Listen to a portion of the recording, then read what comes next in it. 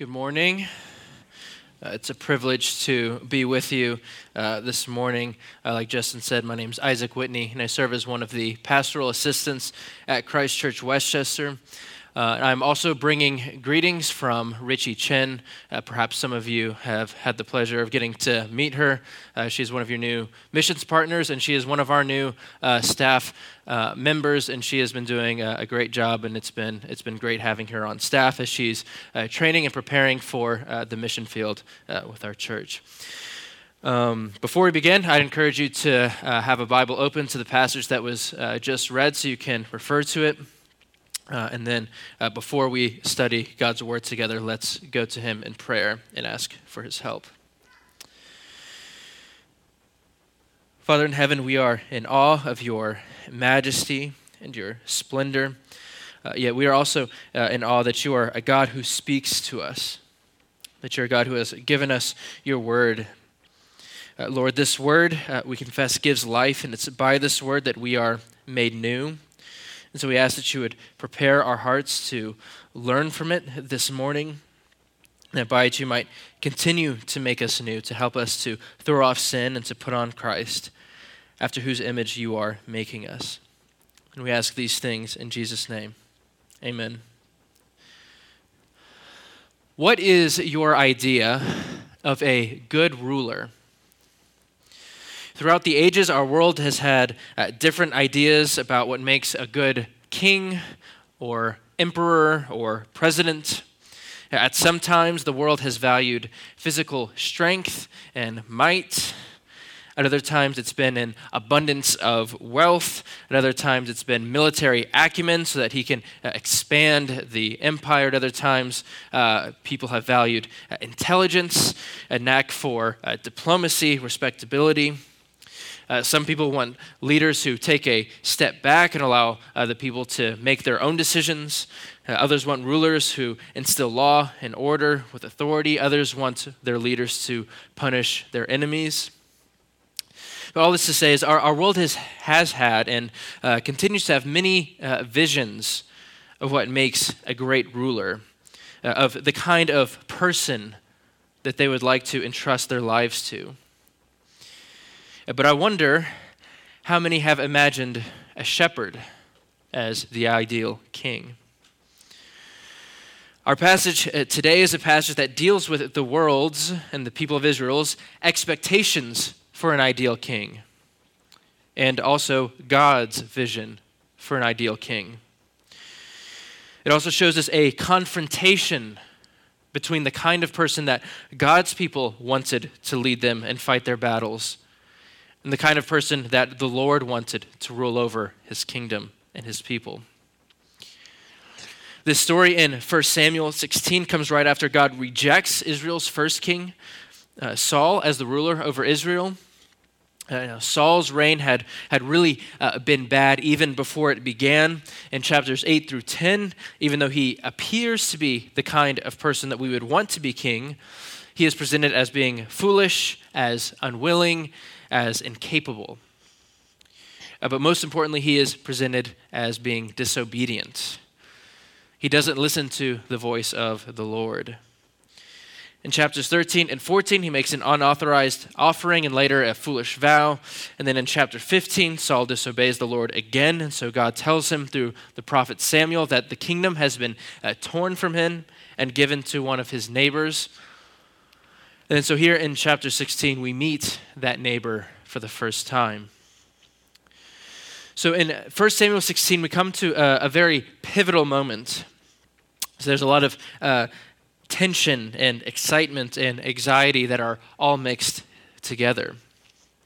You see, God's people, Israel, have been given a king, but this king has not turned out the way that we would hope. Turns out that far from being the obedient royal that we were hoping for, he, just like everyone else that we have seen so far, is a rebel against the Lord. And so God has rejected him as being king. So this brings us to a very pivotal moment in Israel's history where the throne of the kingdom appears to hang in the balance. The first king has been rejected. Will God provide another? So in the story this morning, we will see that God has, in fact, provided for himself another. But it's not the kind that we would expect. This insight from our text today leads us to this main exhortation that will frame our time this morning. Follow God's obedient king, not what appears high and exalted. Follow God's obedient king, not what appears high and exalted. And if you're taking notes, this main exhortation will be informed by two stages of this story. First, a tale of two kings, and then second, the unlikely king. So first, a tale of two kings. Let's read again verses 1 through 5. The Lord said to Samuel, "How long will you grieve over Saul, since I have rejected him from being king over Israel? Fill your horn with oil and go.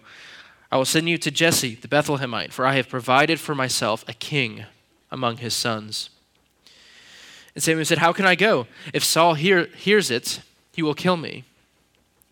And the Lord said, "Take a heifer with you and say, I have come to sacrifice to the Lord. And invite Jesse to the sacrifice, and I will show you what you shall do. And you shall anoint for me him whom I declare to you." Samuel did what the Lord commanded and came to Bethlehem.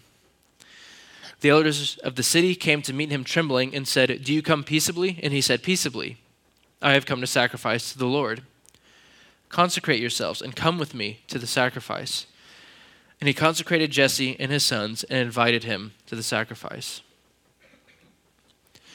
Well, one way that we can think about the story of 1 Samuel as a whole is by seeing it as a tale of two kings. From the people's requesting a king in chapter 8, to Saul's anointing in chapter 10, to his replacement in David, to Saul's desperation to keep the throne from David, 1 Samuel gives us a drama between these two figures. But behind this tale of two kings, the Bible gives us two visions for two different kinds of kings. There is the world's vision for the ideal king, which is marked by worldly pictures of might and power and wealth. And then there is God's picture of the ideal king, which is identified as obedience to God and his word. And so to see how these two visions inform the tale of the two kings in 1 Samuel, I invite you to turn with me back to Deuteronomy chapter 17. So here in Deuteronomy, Moses is giving the people of Israel God's law a second time before entering the promised land. And then here in chapter 17, verses 14 through 20, Moses gives a forecast of what the people will ask for when they are established in the land.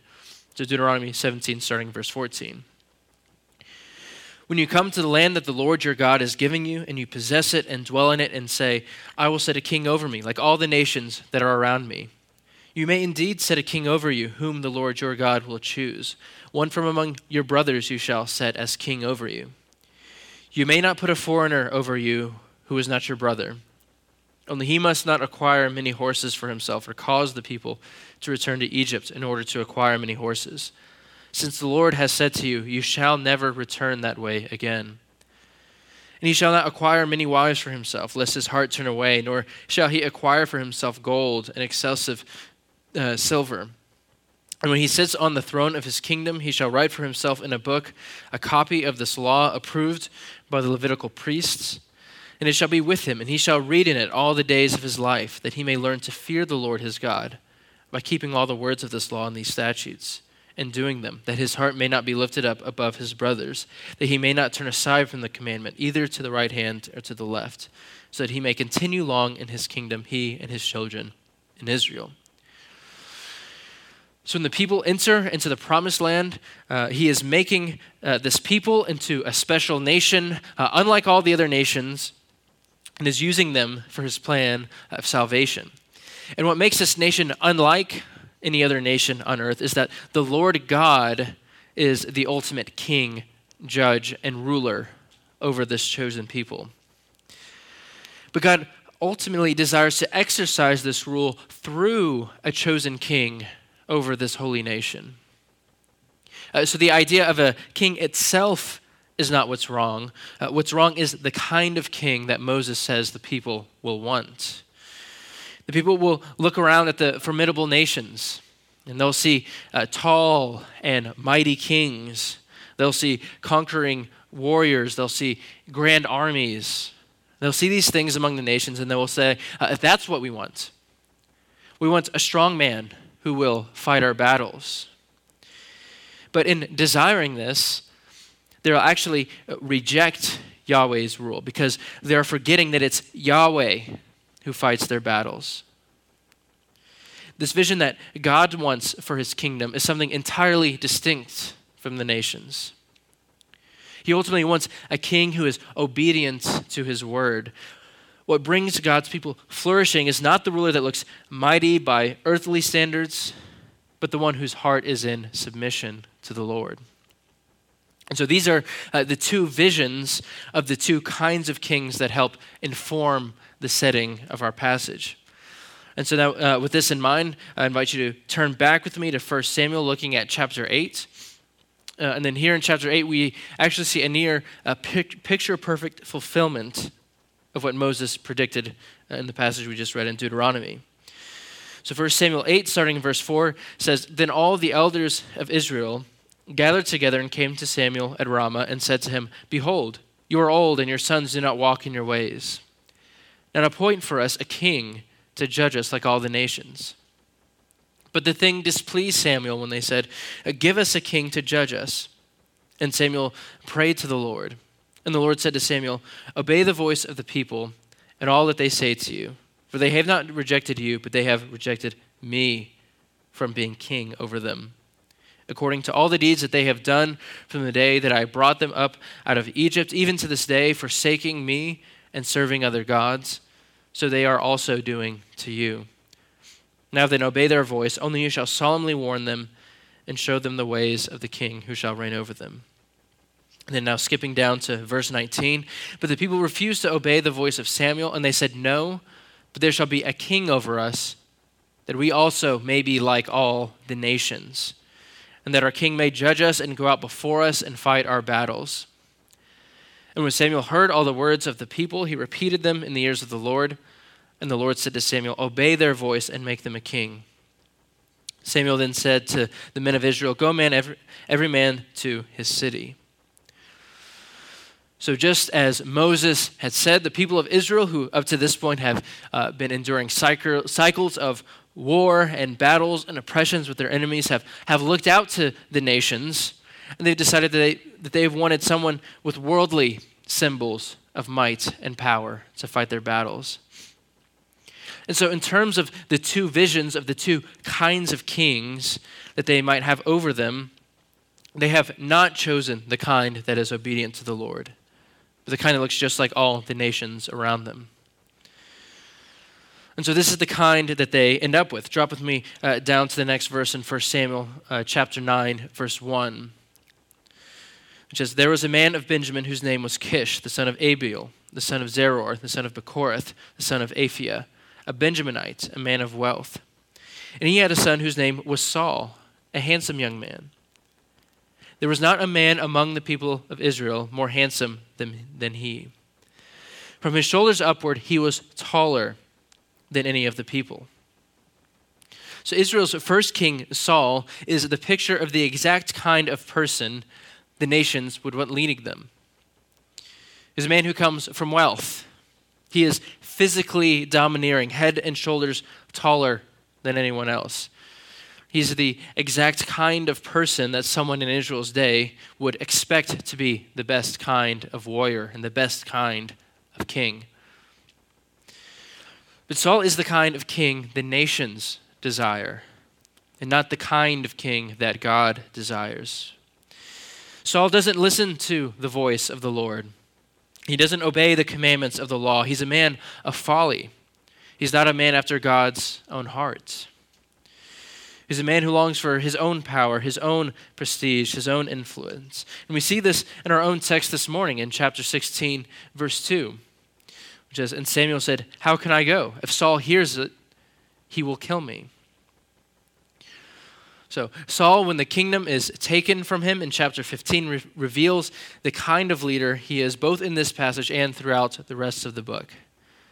He's the one who desires his position for his own advantage and will resort to violence to keep it. So the narrative of 1 Samuel 16 has set us up for this moment where the king who is strong and mighty according to the standards of the world has been condemned and rejected in favor of another kind of king. So chapter 16, verses 1 through 5 gives us a decisive pivot from Saul to another king that God has chosen. In verse 1, right after telling Saul the Lord has rejected him, Samuel barely has time to go home before he's commissioned to anoint the next king. So the main point of this section of the narrative in verses 1 through 5 is that the old king is being left behind in favor of the new king. The rejection of the first has been decisive. The choosing of the second is immediately taking place. The failure and disobedience and rebellion of the first king is a tragedy, but Samuel, along with the reader, is given no time to grieve over this failure. We're given no time to wonder if God has a plan for his kingdom. As soon as Saul's kingship is rejected, we are assured that God has provided for himself a king. But this king is not everything that one might expect him to be. And that leads us to the second portion of this narrative, the unlikely king. Let's read verses 6 through 13 again. When they came, he looked on Eliab and thought, surely the Lord's anointed is before him. But the Lord said to Samuel, do not look on his appearance or on the height of his stature, because I have rejected him. For the Lord sees not as man sees. Man looks on the outward appearance, but the Lord looks on the heart. Then Jesse called Abinadab and made him pass before Samuel, and he said, neither has the Lord chosen this one. Then Jesse made Shammah pass by, and he said, neither has the Lord chosen this one. And Jesse made 7 of his sons pass before Samuel, and Samuel said to Jesse, the Lord has not chosen these. Then Samuel said to Jesse, are all your sons here? And he says, there remains yet the youngest, but behold, he is keeping the sheep. And Samuel said to Jesse, send and get him, for we will not sit down till he comes here. And he sent and brought him in. Now he was ruddy and had beautiful eyes and was handsome. And the Lord said, arise, anoint him, for this is he. Then Samuel took the horn of oil and anointed him in the midst of his brothers. And the Spirit of the Lord rushed upon David from that day forward. And Samuel rose up and went to Ramah. So Samuel has arrived in Bethlehem and has gathered Jesse and his sons to anoint one of them as king at God's choosing. But we quickly learn that whatever expectation Samuel or anyone might have had about Saul's replacement must be adjusted. In verse 6, when the prophet looks on the first of Jesse's sons, he says, surely the Lord's anointed is before him. Whatever kind of reasoning Samuel might have been using is revealed by God's response in verse 7. Do not look upon his appearance or the height of his stature, because I have rejected him. In other words, God is saying that the king of God's people is not to be evaluated by worldly standards. God has no need to rule through a leader with worldly conceptions of might and power. In fact, the king that God has just rejected had all of that and more. Recall what we read earlier, that Saul was head and shoulders taller than everyone else. He was the most handsome person in Israel. But we see how his rule turned out. So the point is not that outward beauty or strength are bad in and of themselves. Okay, God is not opposed to tall people. The point is that while Israel wants a king who is like the nations, God wants a king who is after his own heart.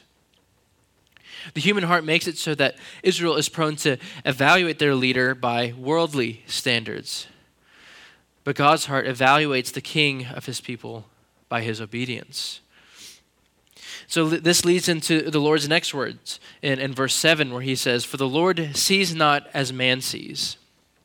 Okay, God is not like mankind. It does not value or need the same things as man. He doesn't need a mighty king like the nations in order to establish his kingdom. Then next he concludes in verse 7 that man looks on the outward appearance, but the Lord looks upon the heart. And so this statement confirms that he has no need for the king of his people to possess worldly might or worldly power. He desires the king to be a man after his own heart, to be one who is obedient to his commandments, who delights in his law, who leads the people without regard for his own advantage, and who seeks the Lord's glory above all else. And so this priority of the heart over worldly pictures of strength and stature leads to the selection of an unlikely candidate for king. In fact, he's unexpected to the point where no one thinks to stop and say, hey, maybe we should go get the other brother. He doesn't seem at this point to have the worldly advantage of Eliab in having some level of magnificent stature or strength. He doesn't have the advantage of being the firstborn or the secondborn or even the seventhborn. But what he is an obedient servant of the Lord, a man after his own heart. As Samuel says back in chapter 13, verse 14, speaking to Saul, but now your kingdom shall not continue. The Lord has sought out a man after his own heart. And the Lord has commanded him to be prince over his people, because you have not kept what the Lord has commanded you. So David is not the first person we would expect to be chosen as king. He doesn't have the same qualities the world would expect to have in their king, unlike Saul or unlike some of his brothers. But also unlike Saul, he is a humble servant who's obedient to the Lord's commands. And also unlike Saul, he is faithful over what his father has entrusted to him. So if you have your Bible, if you turn with me briefly back to 1 Samuel 9, where we'll look at verses 3 and 4. So we don't have time to read the entire account of Saul's anointing, but I want to give you a picture of what Saul is doing when he's first anointed as king. So keep in mind that this is the context in which Saul is anointed. In 1 Samuel 9, 3 and 4. Now the donkeys of Kish, Saul's father, were lost. So Kish said to Saul his son, take one of these young men with you, and arise, go and look for the donkeys. And he passed through the hill country of Ephraim and passed through the land of Shalishah, but they did not find them. They passed through the land of Shalim, but they were not there. They passed through the land of Benjamin, but they did not find them. So now turn with me back in our passage to chapter 16, and then we'll look again at verse 11. And now compare what Saul was doing when he was anointed with what David was doing in verse 11. Then Samuel said to Jesse, are all your sons here? And he said, there remains yet the youngest, but behold, he is keeping the sheep. So in contrast to Saul, David is an obedient servant, a man after God's own heart. And he is also one who is a faithful steward over what his father has given to him. Saul is unable to find what belongs to his father. David is faithfully tending to his father's sheep. So prior to being selected and anointed as king, David is already doing the kind of kingly work that God desires from his leader. In fact, David's kingship and the kings of Israel more broadly will later be described as the shepherd of God's people. And also at the conclusion of this passage, when David is anointed in verse 13, we're told that unlike Saul, the Holy Spirit will remain upon and empower David for the rest of his life. So all this is to say that the text is telling us this is the true king, because this is the kind of person we should be looking for to rule. Israel shouldn't desire someone who is strong and mighty by the nation's standards, but should evaluate him by God's standards, seeking one who is after God's own heart, is obedient, and is faithful over what's been entrusted to him. And this is not to say, and some of you may have noticed, that David's appearance is described in glowing terms, that he possesses absolutely no positive worldly qualities. But we need to read this and understand this with verse 7 reminding us that whatever external qualities David possesses are not the grounds, they're not the reason for him being fit to be king.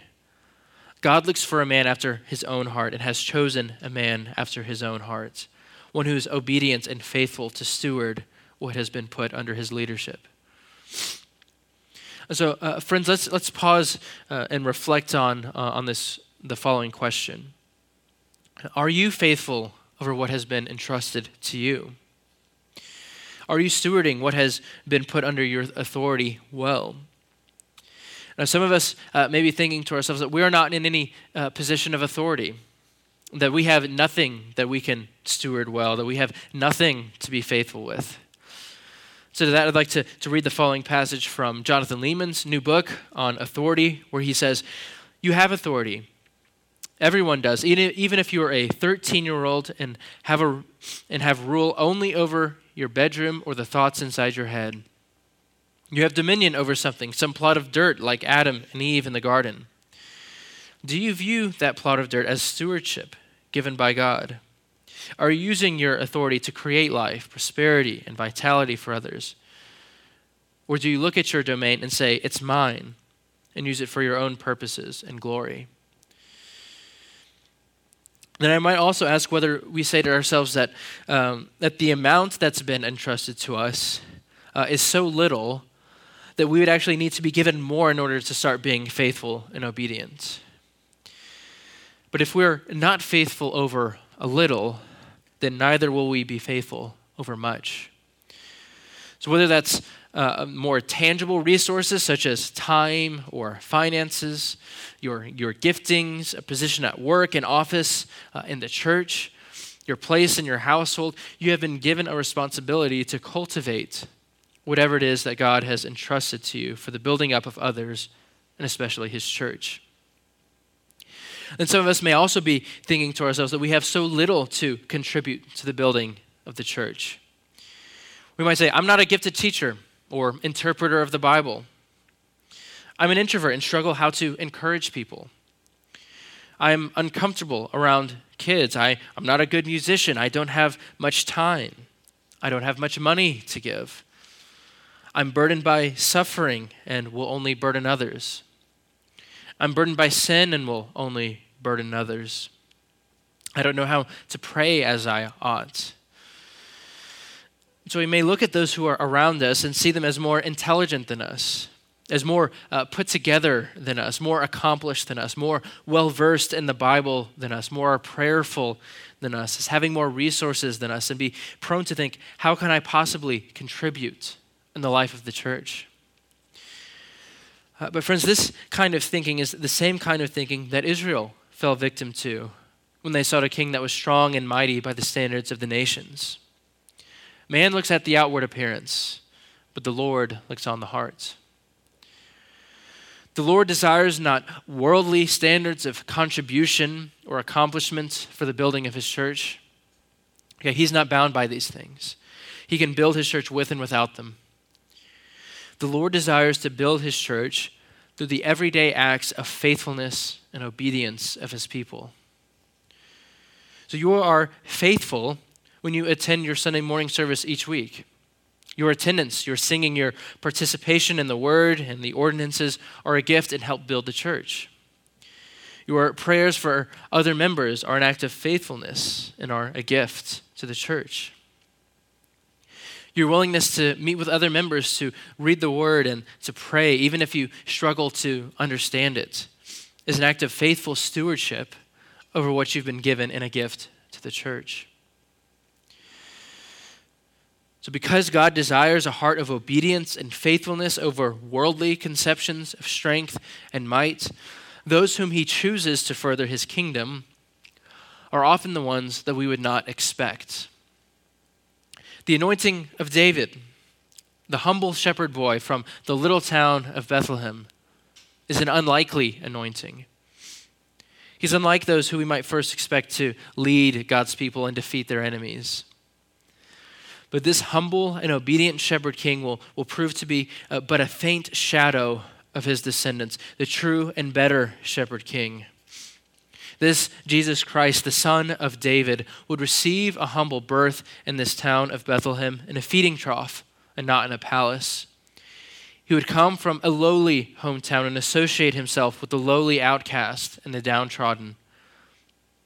And like David, but in a perfect and complete way, he would walk in the power of the Spirit and would be obedient and faithful to all that the Father had given him. And he would be obedient to the most unlikely and the most unexpected place a king can go, where he receives his coronation not on a throne, but on a cross. So you and I and every person in the world have committed sin against God, the creator of the universe who made us for fellowship with him. But in sinning, in breaking his laws and his commandments, we have separated ourselves from God so that when we live under sin's rule, we do not live under God's favor, but under his wrath and condemnation.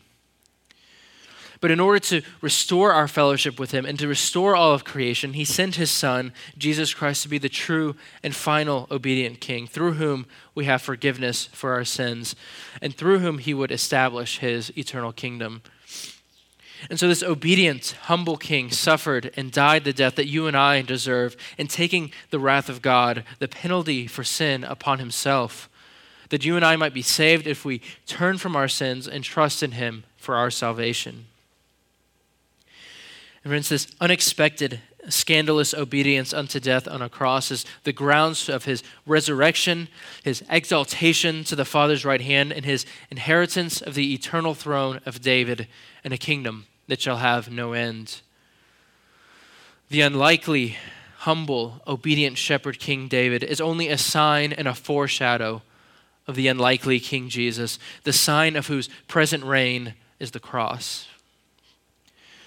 So friends, I invite you, whether for the first time or for the 100th time, come and follow this obedient King and not what appears high and exalted. And so as we are confronted with this reality of our crucified Lord and Savior and King, I'd like to close by way of application on the following question. And I'd like to pose this question to both Christians and to non-Christians. What do you expect the King of your life to bring you? And how does our crucified King confront this? What do you expect the King of your life to bring you? And how does our crucified King confront this? Another way of stating this is by saying that if you desire flourishing, happiness, wisdom, or success as defined by the world, you will devote your life and follow those things that seem to offer these worldly conceptions of the good. And this reality is what makes our crucified King so strange and unexpected. Paul in 1 Corinthians 1 talks about how this crucified King is an offense and a stumbling block to the Greeks who seek worldly conceptions of wisdom, and to the Jews who seek worldly conceptions of power. So based on this, we can say that if you desire wisdom as the world defines it, then the cross will look like folly. If you desire power as the world defines it, then the cross will look like weakness. If you desire freedom or autonomy as the world defines it, then the cross will look like slavery. If you desire success as the world defines it, the cross will look like failure. If you desire life as the world defines it, then the cross will look like death. Following a crucified King confronts our worldly desires because it calls us not simply to come and lay them down at the foot of the cross, but to be crucified along with our Lord, to share in his sufferings by submitting to his rule and his commands. But friends, the amazing news of the gospel is that to be crucified with Christ, to suffer with him in your obedience and faithfulness to what you've been entrusted, is to share in his resurrection life. To suffer with him is to reign with him. But the astonishing thing about the cross of Christ is not simply that it confronts our desires, but that it fulfills them in the way that our hearts were truly made to enjoy them. So if you want wisdom, then come to the cross and taste in the eternal word of God who has created and ordered everything in existence. If you want power, come to the cross and taste in the mighty arm of the Lord who has defeated the power of death. If you want freedom, come to the cross and be set free from the bondage of the slavery of sin. If you want life, come to the cross and receive life to the full, where you can have fellowship with the living God. So make your life, and to the believer here, my call to you is to make your life one where you continually come to the cross to identify with the obedient suffering of our risen and reigning Savior. Come and follow the obedient King and not what appears high and exalted. Let's pray. Father in heaven, we confess that we have so often followed worldly conceptions of the good and worldly conceptions of flourishing and worldly conceptions of power. We're confronted in your word of the truth of your obedient Son, Jesus Christ, who, though he existed eternally as God, humbled himself unto death on a cross, so we might be saved from our sin, and that you might establish your kingdom through him. And I pray that everyone here this morning, whether for the first time in their life or for the first time today, might submit themselves to the rule and reign of this unexpected, suffering, obedient King. May we find our joy and glory in nothing else but in the cross of our Lord. And it's in his name that we pray. Amen.